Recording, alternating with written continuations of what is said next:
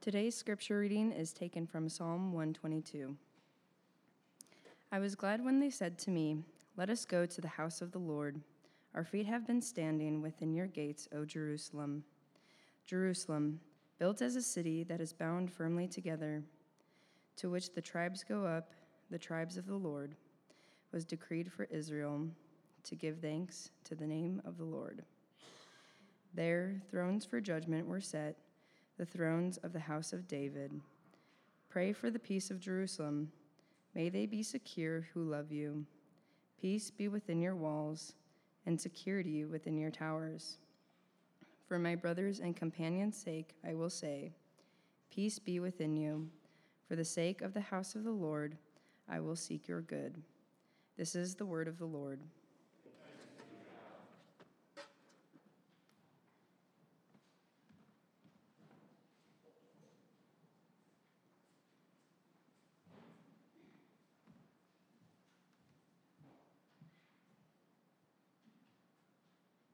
Thank you, Faye. If I haven't had a chance to meet you yet, my name is Eric. I'm the assistant pastor here at Ascension Church. It's a joy to be with you this morning and in the Word together. Let me open us in prayer. Lord, your Word is both a great comfort to us and a challenge to us. Recognize that you, as the good Father, are always able to do both, to urge us onward, to love us more and teach us your paths, Lord, that we might walk more in your light and in your life. And in doing so, you do not shame, you do not chide, but rather you comfort us with the truth that you, the God who made us, the God who saved us, are always with us. And we pray that you would be so this morning, as you have been in this service. We give you worship. To you alone is it due. In Christ's name we pray. Amen. Excuse me. I don't know if you've ever noticed, you probably have, the way that young children move from place to place. They could be coming out of a van, spilling out as the door opens, and going through the parking lot, or walking around their neighborhood, or maybe in a grocery store, but they don't tend to walk quite like adults walk, do they? They kind of shrug their shoulders a lot, or take lunge steps, or short pitter-pat steps, or skip around. And what's happening here when we see a child who's acting like they're going into Disneyland and you're actually seeing them walk into a Denny's? What is happening that makes them so excited in that moment? It is a joy, it is an enthusiasm within children that we see it takes our guard down as adults, right? Children have this way of just breaking down guards, even between strangers, to laugh at a moment of just innocent joy playing out before their eyes. Their bubbling joy is delightful, and it overflows. Now, while we watch children doing this, moving around and skipping and hopping and enjoying their lives, we chuckle at it, we smile at it, and yet we may have to confess that when we see a child doing this, haven't we at least had the thought, if not even said it ourselves, enjoy it while it lasts? Or what of a young couple in love, newly engaged, or have just met and found each other, rejoicing in each other, delighting in important but insignificant things that they have in common, overwhelmed by a young love, a joy? Oh, I could talk to her for hours. You could. No, yes, they could. They could talk for hours. But what do we, who have been to that point perhaps, and are past that point, one way or another, what do we think to ourselves when we see this unfolding? It may cause us to smile, and we might think, well, enjoy it while it lasts. You see, there is a danger for all of us. The danger is to mistake joy as a type of childishness, to mistake enthusiasm as a naivete, or to mistake exuberance for in ignorance. Yes, it is true. We are in danger of mistaking joy itself, the zest for life, the buoyancy to bounce above the waves, for a childish foolishness. And in short, joy may be admired, it may be desired, but it is not to be trusted. And from this distrust of joy comes within us a skepticism, a critical view of the world in which we live, in which we guard ourselves in, often rightfully so, to protect ourselves from when the rug gets pulled out. And if the fools are the exuberant ones, then the wise are the skeptics. The wise are the jaded. The wise are the disenfranchised, the ones who have seen enough and been had enough to no longer be fooled. I think you'll agree with me about this danger if you look the world around us and what is often equated to wisdom. It's packaged part and parcel with a skepticism, even a disillusionment with joy. But I'm afraid the danger is actually even worse than that, because it turns out our desire for joy will not go away. We crave it. We try to get it.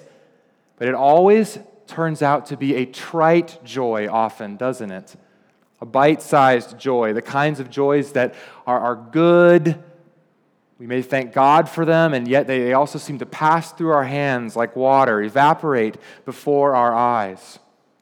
And it's not that these joys are wrong in and of themselves. It's just that they move away from us quickly. It's like trying to tilt an hourglass on its side and fill both portions at once. As soon as you tilt one side to fill the other, suddenly all the progress is lost from what you've been trying to do. There's not enough content in there to fill it. And that's how the joys of the world feel to us, right? Not enough mass in there to fill that desire that will not go away.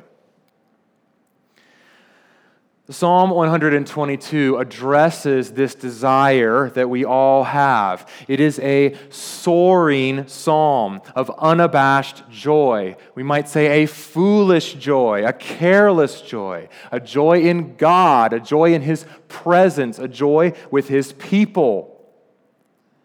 But it is, in fact, so blatant that perhaps even the first verse is off-putting to us. Oh, the joys of going to church. Is that what you heard? Maybe so.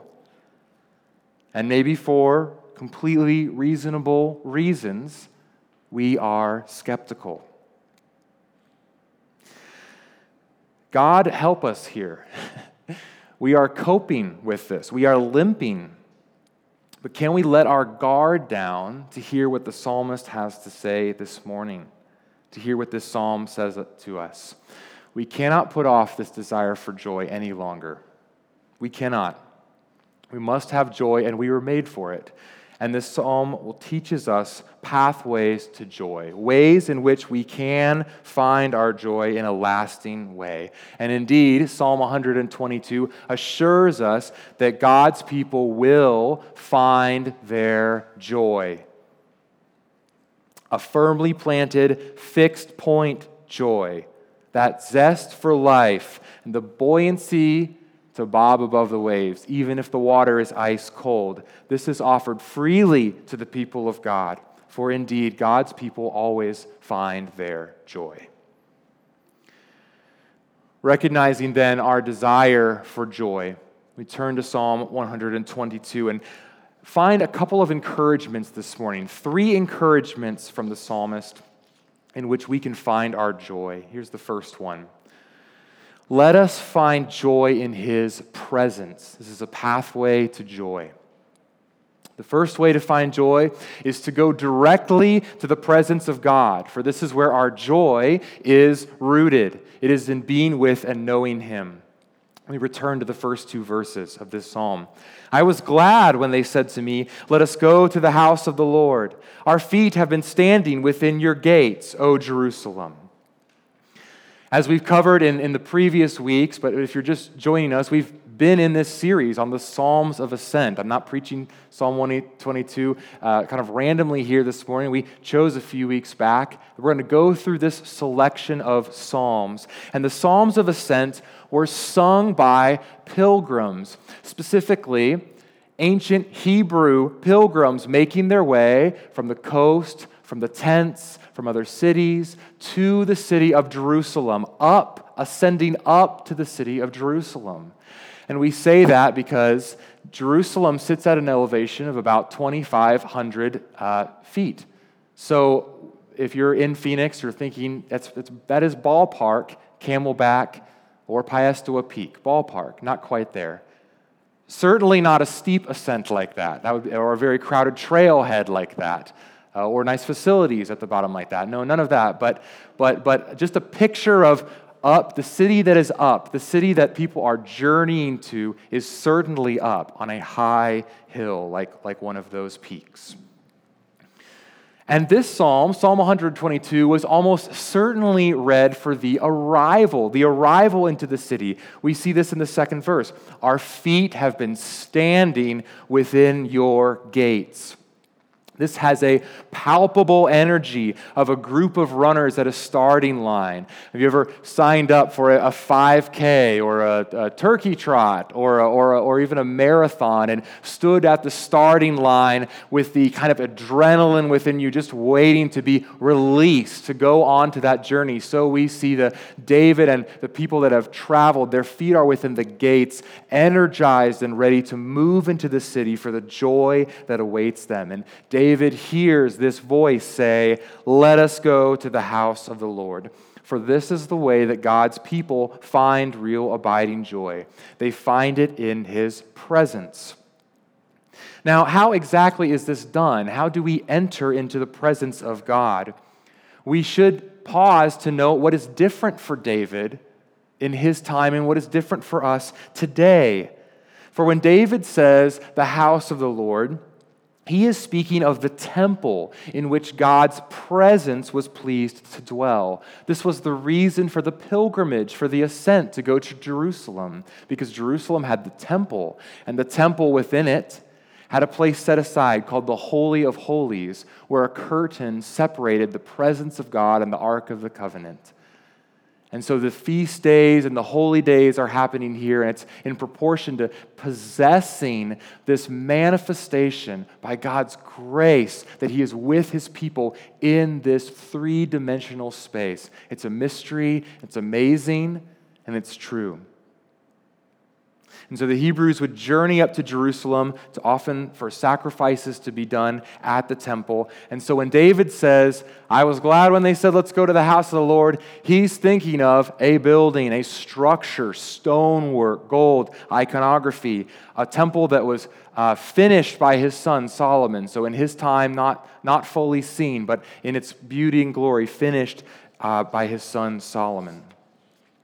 And that was David's position. That was his thinking as he's writing this. But ours is very different, is it not? For we live on the other side of Christ's death and resurrection.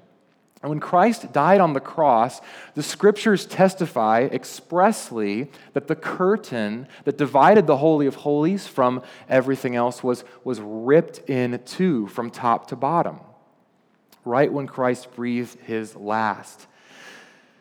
And so Christ changed how this works for us. You could say He made the final pilgrimage of the Psalm to Ascent, ascending up to Jerusalem, not to bring another sacrifice, but to bring Himself as the final sacrifice once and for all for our sins. And yes, it is likely, as this was written before Him, that He may have even sung this at the gate. Maybe so. What a beautiful thing to meditate on the final prayer here for peace and good seeking, to know Christ possibly turning that over in His mind, knowing the cost that it would be to bring good and peace to His people and continuing to walk through that gate. So we are in a different place with his death completed, where the curtain has been torn, the temple opened in a way.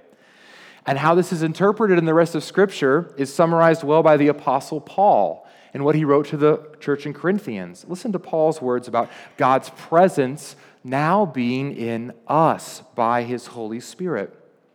Paul says, "Or do you not know that your body is a temple of the Holy Spirit within you, whom you have from God? You are not your own, for you were bought with a price. Therefore honor God with your body." You may hear a polemical tone, like an argumentative tone here in what Paul's saying, and he is making an argument. Why isn't he just stating it plainly and saying, God is in the body now, that's the temple? Well, he's talking to people like you and me, people who cannot believe that our bodies are now considered as a temple of God, and yet, how can it be otherwise? For his Holy Spirit indwells us without ceasing.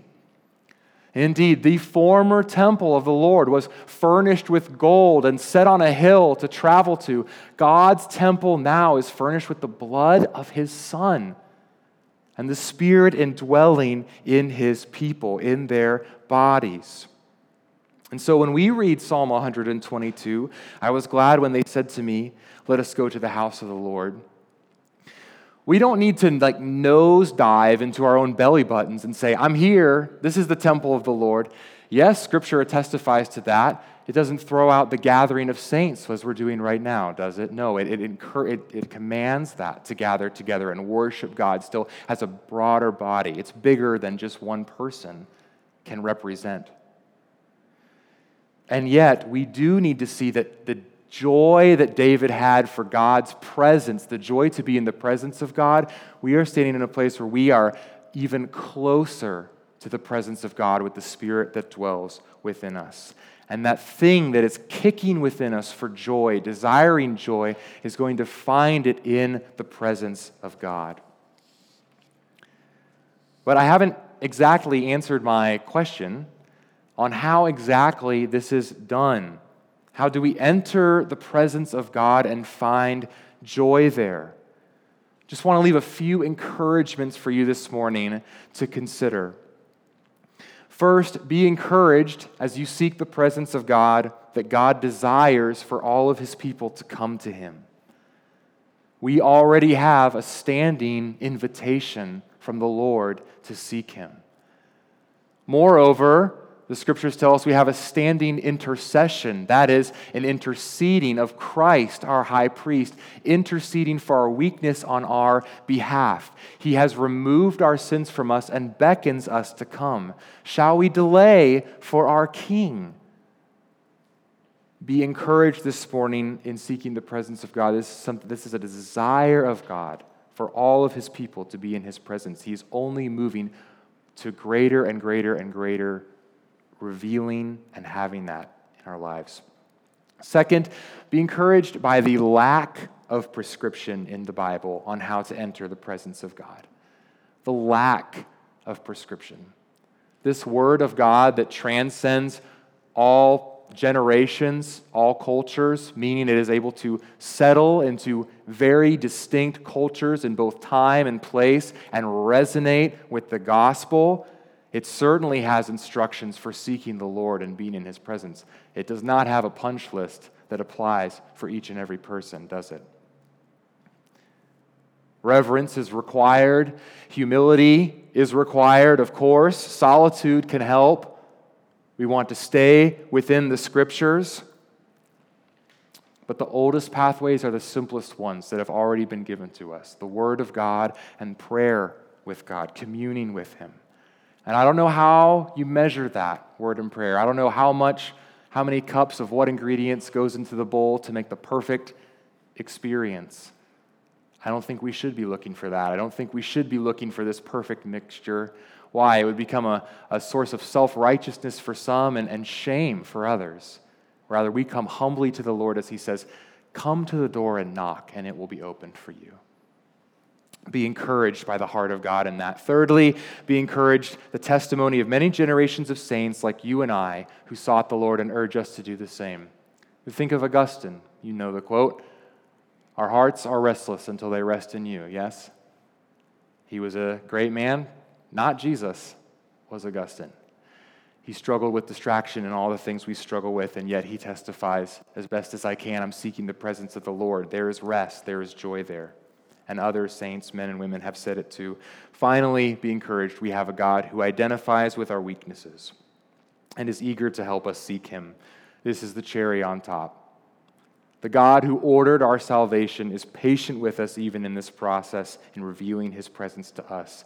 So let us seek his presence as best we can, says the psalmist. I was glad when they said, let us go to the house of the Lord. Imperfectly, we seek his presence. Inconsistently, we seek his presence, but as best we can. If there's any joy to be had, it will be had here. Now let us turn to the second encouragement from the psalmist in like manner. Let us find joy in his praise. For God does not only give us joy in his presence, but he also gives joy by and through our praise, that is, our worship of him. You see, for many Hebrews, seeing Jerusalem evoked a praise within them of this city of God. You see this in the third verse. Jerusalem built as a city that is bound firmly together. Maybe it does not sound very impressive to you, but if you've been living in a tent for a long time, or that was kind of your norm, that would be very impressive. These walls of stone, these houses together and stacked on top of each other, much like we take a flight to New York and you look down, you can't even believe what's unfolding before your eyes. That walking up to Jerusalem was a relatively jarring experience for some of these pilgrims to see the beauty of this city in their land. And no matter the tribe, no matter where they were coming from, whether it be the coast or another city or a wandering type or a tent dwelling, they all came up for one reason, and that was to praise God, to give thanks to him. Verse 4 reads, "For which the tribes go up, the tribes of the Lord, as was decreed for Israel, to give thanks to the name of the Lord." Of course, and this appears to be very obvious to us at first reading. Of course they came up to worship. Of course they were happy. David comes within the gates of Jerusalem. He is filled with joy at the presence of God, of being in his city. His joy culminates in the worship of God. Give thanks to the name of the Lord. This is obvious. Nothing could be plainer. Joy overflows into adoration, into worship, into praise. Like an overfilled pot on the stove that you set to boil. You go to another room, and then what do you hear? The sizzle and the splash of the water at a certain point falling out onto the burner below. You rush back to turn it down or take the lid off or something. That's often how we view worship, that this burning within us, this emotion, this joy would just simmer and burn to a level to which what overflows, what comes out of me is this worship overflowing to the Lord. But I don't think that's quite it. Look closer. Look again at verse 4. To which the tribes go up, the tribes of the Lord, as was decreed. Do you see it? It's actually backwards. It's not the desire to praise that is causing the tribes to come joyfully forward. It's the fulfillment of a decree, meaning this is the other way around. Here is the meaning. More often than not, worship precedes the joy that follows, and not the other way around. Worship is the heat that is heating the pot, that allows the joy to overflow, not the joy causing the worship to overflow. That is because what we know to be true. So often our worship is flying in the face of what we actually feel. And yet it is decreed because worshiping God, is the heat that brings forth joy. It is in praising him that we find joy, not in waiting for the joy to take us to the praise. And you might say, how cynical. I mean, this is a strange reading. How can joy be found in the fulfillment of a command, in the fulfillment of a decree. What's the fun in that? What happiness could come from that? Well, we all have our difficulties in coming into worship. The pilgrims going to the temple had theirs, and we have ours. They may have felt tired from their journey, but it was decreed. They may have wondered how their family was faring at home, but it was their duty to go. They had concerns of how their livestock were holding up, perhaps, but it was commanded. They may have been asking themselves, how could I have afforded to take this week off and go do this? I don't think many jobs in that time had a paid pilgrimage leave. If you were not working, you were probably not making anything. You were probably falling behind.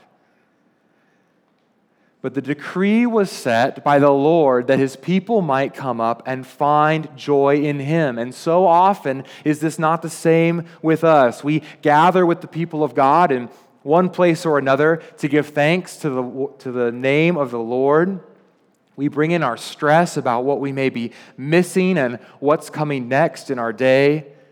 An argument with someone, perhaps a spouse. Once it happened outside of us in time, now it's just looping in our heads. Our resentment towards our own neighbor and our frustrations, perhaps with the church itself. And we ought to worship. We're here to worship. We're here to do that. But do we wait? Do we hedge? Do we step into the space but hope that the joy will be the heat to ignite us and kind of let this worship overflow and to take us to where we never need to be and never arrive at worshiping? Because the truth is, far more often, vastly more often, and supremely more often, worship flies in the face of what we feel in the moment. And yet it is the active obedience in worshiping this great God from which joy overflows. And it is not the other way around. Not often. We feel a lack of joy, we feel an absence of peace, and we think rationally, I'll respond when the worship moves me, when I feel it welling up within me. See the tribes of the Lord welling up the hill, welling up to the city of God. From that command obedience comes the welling up and the overflow of the praise and the joy. And if we find our joy, it will be in worshiping Him. A third encouragement from this psalm, we have an encouragement to seek the presence of the Lord as best we can, as often as we can. Imperfectly, great. God will take it, and He will make it much. In worship is the same. Finding joy in the presence of God, finding joy in the act of worshiping God, even before the emotion of joy, it's there itself. And now a third and final encouragement for us who desire joy, who can't shake our desire for joy. We must find joy in His peace. So we say, as the psalmist says, let us find joy in His peace. The psalm closes with a gushing prayer for peace, repeated over and over. I'd just like to read that for us. The last 4 verses of this psalm. Pray for the peace of Jerusalem. May they be secure who love you. Peace be within your walls and security within your towers. For my brothers and companions' sake, I will say, peace be within you. For the sake of the house of the Lord our God, I will seek your good. That's a lot of peace for a short psalm. That's a big piece of the psalm. 4 verses of a 9-verse psalm to ask for peace and security. And then these 2 things that are being asked for, peace, that's that Hebrew word, I think many of you will even know, it's the word shalom. It's a wholeness, it's a restoration.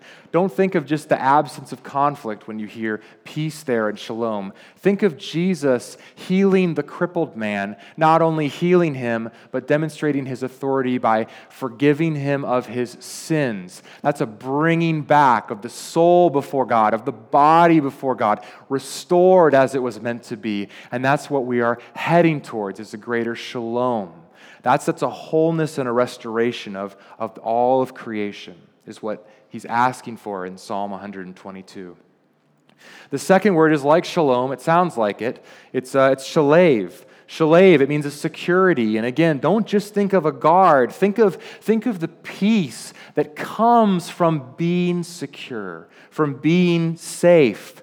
The quietness, the ease, the carelessness, the gamboodling around the streets that come from being in a city that is secure and quiet.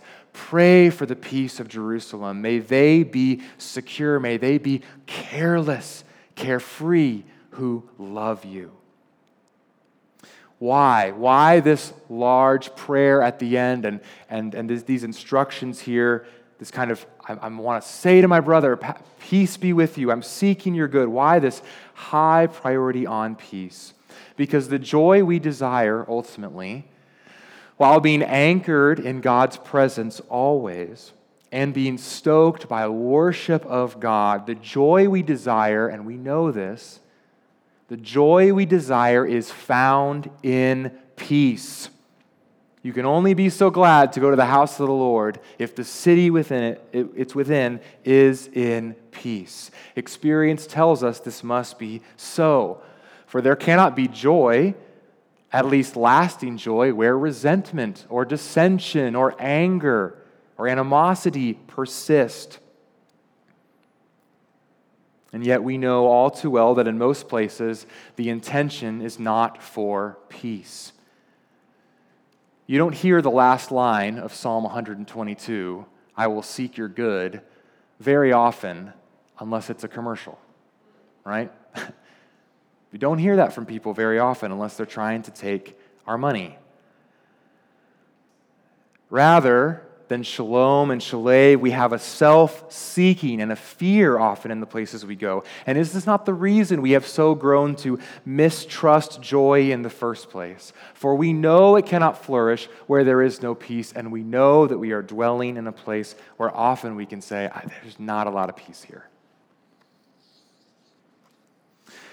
We could compare joy here to a plant in this context of joy being grown in peace. Say a young boy buys some seeds to plant joy. He pots them, he fertilizes them, he waters them, he places them out in front of his house where the pot can get enough sun right up till noon here in the valley, and then afternoon where you're going to be in the shade and it's going to be a little bit nicer for the plant.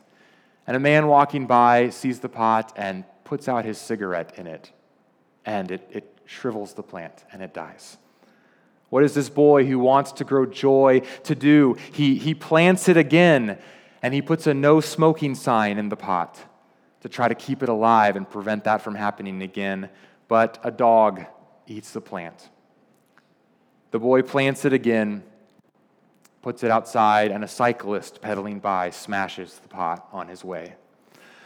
And what do we say to the boy who's so much like us, whose joy has been bit back so many times? He does not trust the world with its dog and cyclists. No, not everyone's a dog or a cyclist, but there are many of them. And he doesn't trust the world in that regard, and he certainly does not trust the ability of joy to flourish. It's a fickle plant. You can enjoy it while it lasts. For where there is no shalom and no shalev, no peace, no security, there can be no abiding joy. What is to be done? Hear this prayer of the psalmist. Come, let us find our joy in his peace. For we, like the tribes of Israel, ascending to the house of the Lord, we in our lives are moving foot after foot towards the conclusion of our own journey. Indeed, the history of the church, God's people, and the conclusion of our ascent towards God turns out to be nothing more than God himself descending to us from an elevation we could never hope to reach. We see this unfolding in the book of Revelation when the city of Jerusalem appears again, as it does many times. Hear this prophecy of the descent of the city of Jerusalem. Once pilgrims journeyed up to it, now the city is coming down to them. Then I saw a new heaven and a new earth, for the first heaven and the first earth had passed away, and the sea was no more. And I saw a holy city, New Jerusalem, coming down out of heaven from God, prepared as a bride adorned for her husband. And I heard a loud voice from the throne saying, Behold, the dwelling place of God is with man. He will dwell with them. They will be his people, and God himself will be with them as their God. He will wipe away every tear from their eyes. Death shall be no more, neither shall there be any mourning, nor crying, nor pain, for the former things have passed away.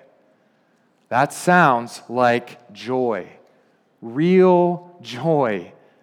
Real joy brought forth in peace. And friends, we are hurtling towards peace. A peace already purchased by Christ when he made his ascent to Jerusalem and offered up his body for you and I.